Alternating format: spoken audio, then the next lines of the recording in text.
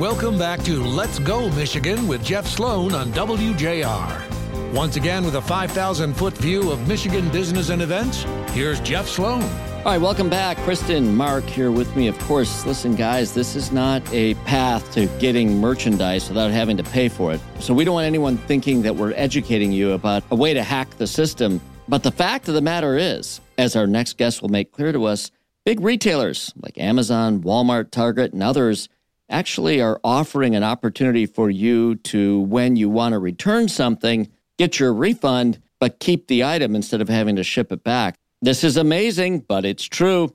Kristen, have you ever tried to return something and the retailer says, you know what, we'll refund you and just keep the item? Yeah, it's happened to me a few times. Really? I'm kind of irritated because I don't want the item. I mean, there's a reason why I'm returning it. And so now it's on me to either recycle it, resell it on Facebook Marketplace. I don't like that they won't take it back. I know that you're not a hoarder. I'm not a hoarder. Okay, so that doesn't work for you. I've had it happen as well, and it frankly amazes me. Well, right. You have to ask the question twice. Really? Right. I can keep the item and you're going to refund the money? Mm-hmm. Without getting too personal, let me understand one thing. What would you say is the average price of the items they're telling you to keep? Roughly. I'd say anywhere from $20 to $50. Yeah, okay, so up to around $50, yeah. Same for you? Yes, yes. And I think the equation, and it makes sense, I guess, in this context, the equation changes for bigger ticket items. They're not going to let you keep those and get refunded for them. So very interesting. Well, our next guest is going to tell us all about this phenomenon in retail. His name, Dominic Reuter. He's a senior reporter at the retail desk at Business Insider. Dominic, welcome. This is for real, isn't it? Tell us about this.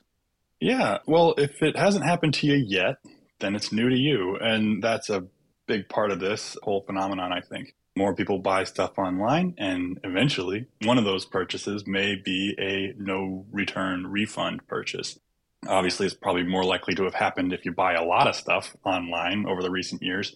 But it's a practice that many e-commerce retailers end up turning to for a simple reason that some things cost more to send back than they are worth. Yeah, and I have to tell you, the whole notion of this makes me a bit squeamish. I don't know. Well, you go online, you order something. It could be from Amazon, Walmart, Target. You mentioned those online retailers, Dominic, in your article in Business Insider in particular. So we'll call them out. You buy something online, they ship it to your house, you get it, and for whatever reason, you don't want to keep it. You want to return it. But instead of returning it, sometimes they say to you, you know what, just keep it. You don't have to return it. We'll refund your money. And you, the consumer, then becomes the beneficiary of not having to pay for whatever it is that you bought and being able to keep it as well. Now, the reason it makes me a little squeamish on the side of business, this kind of portends, in my view anyway, it kind of indicates something broken there somewhere. That just doesn't seem to work. When it becomes more expensive to have someone return something to a retailer and to allow them to keep it and not pay you for it, that bothers me a bit. And beyond that, you know there are going to be people, they're going to game the system. There are going to be experts out there who become really good at this, buy a bunch of stuff, tell them you're going to return it.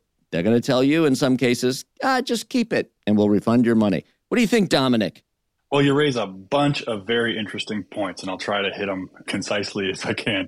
So the first part of it, when it comes down to the cost question and what it means for businesses, the e-commerce, Amazon, Target, Walmart, to name the biggest ones in the U.S., have spent a whole lot of money investing in one direction for order fulfillment, right? So they have spent huge amounts of money in getting stuff from their distribution centers and their stores to your front door at a very low cost.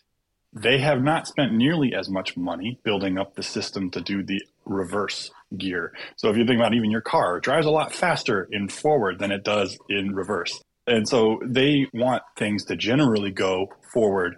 And that's where the sort of reverse logistics, as the term is called in the industry, is a bit behind this sort of level of investment. And they probably won't ever invest as much in it as they put into the forward logistics. All that's to say, it takes a lot of delicate work to get some things out to you. It can be difficult shipment or an inexpensive product. And the cost of delivering that can end up being a considerable portion of what the business is sort of charging you for. There have been various attempts to make it easier, right? So you'll see things like drop off your Amazon orders at Whole Foods or at Kohl's Target will take the stuff out of your trunk. Yeah, the UPS store, you don't even have to repackage them. They'll package them for you and make the whole thing happen. Yeah, Walmart Spark drivers will pick something up off of your doorstep. So like there have been quite a few ways that the companies are trying to dial back on the number of instances that would be a refund. But at the end of the day, some things just don't make sense to bring back, especially if it's defective, especially if it's shipped from a far distance or inconveniently. More likely, more frequently, this stuff tends to be on lower cost items, less expensive items. It's probably not going to be that flat screen 4K TV that you had your eye on. More likely, a significantly less expensive product. And then again, like the idea too, the reason you may have initiated this return is that you don't actually want this product. I mean, you might be okay with it, but you really wanted the thing that you bought. And companies at the end of the day are really interested in making sure that you're satisfied as a customer. They want you to be happy. They want you to be receiving the product that you asked for, that you desired, that meets your expectations. And if it doesn't, they're going to try to keep you. And that brings up the last part of this, right? They're not doing this blindly. They know who you are and they know your purchase history and they are aware of what's going on. So they're not necessarily going to give this to just anybody who buys something. If you have a decent purchase history with the company and you generally play by the rules, then they'll be more likely to cut you a break on something that you say in good faith is not working out. Interesting.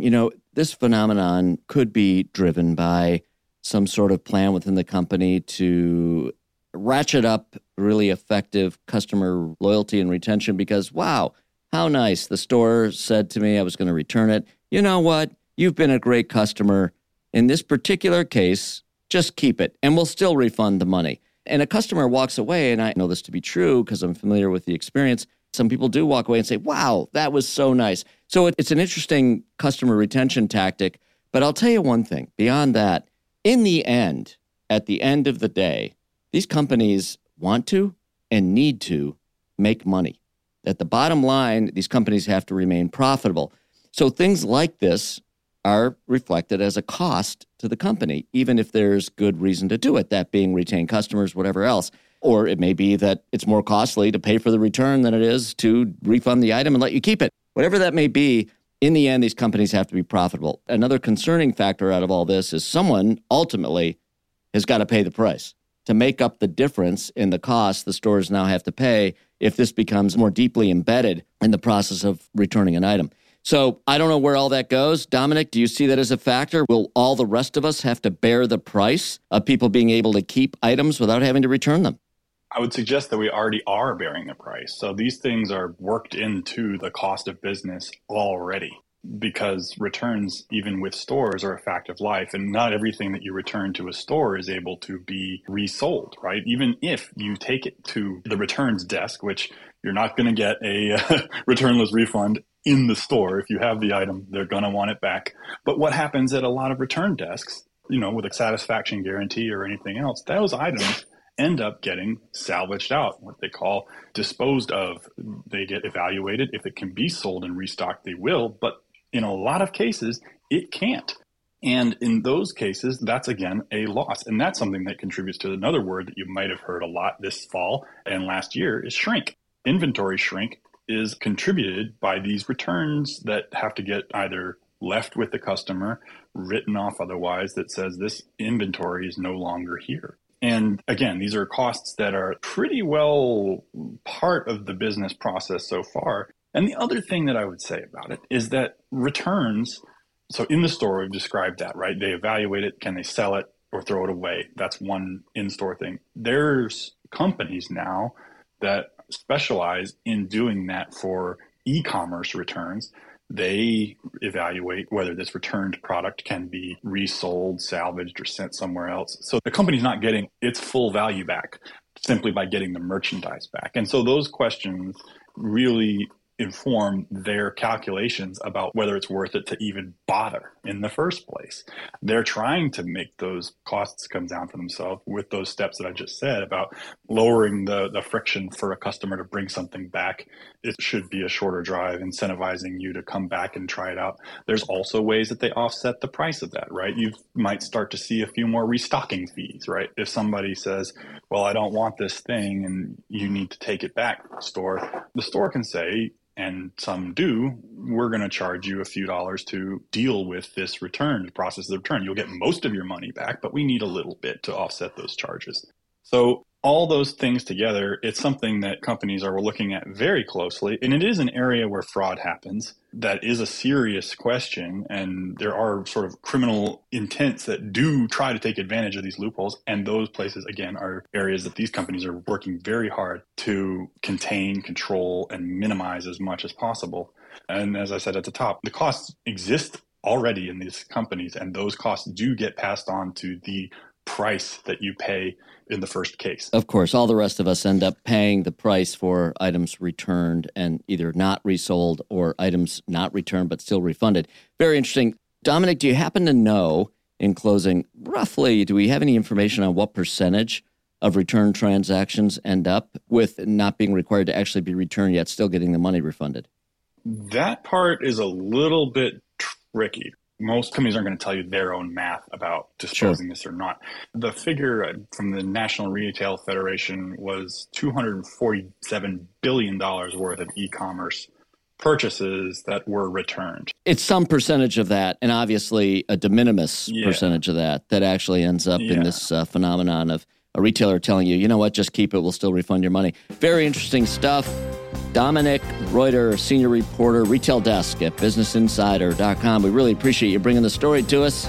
Thanks for chatting. All right. Thanks for being on. Dominic Reuter. All right. Headed to a break. Back with more in a minute right here on Let's Go Michigan.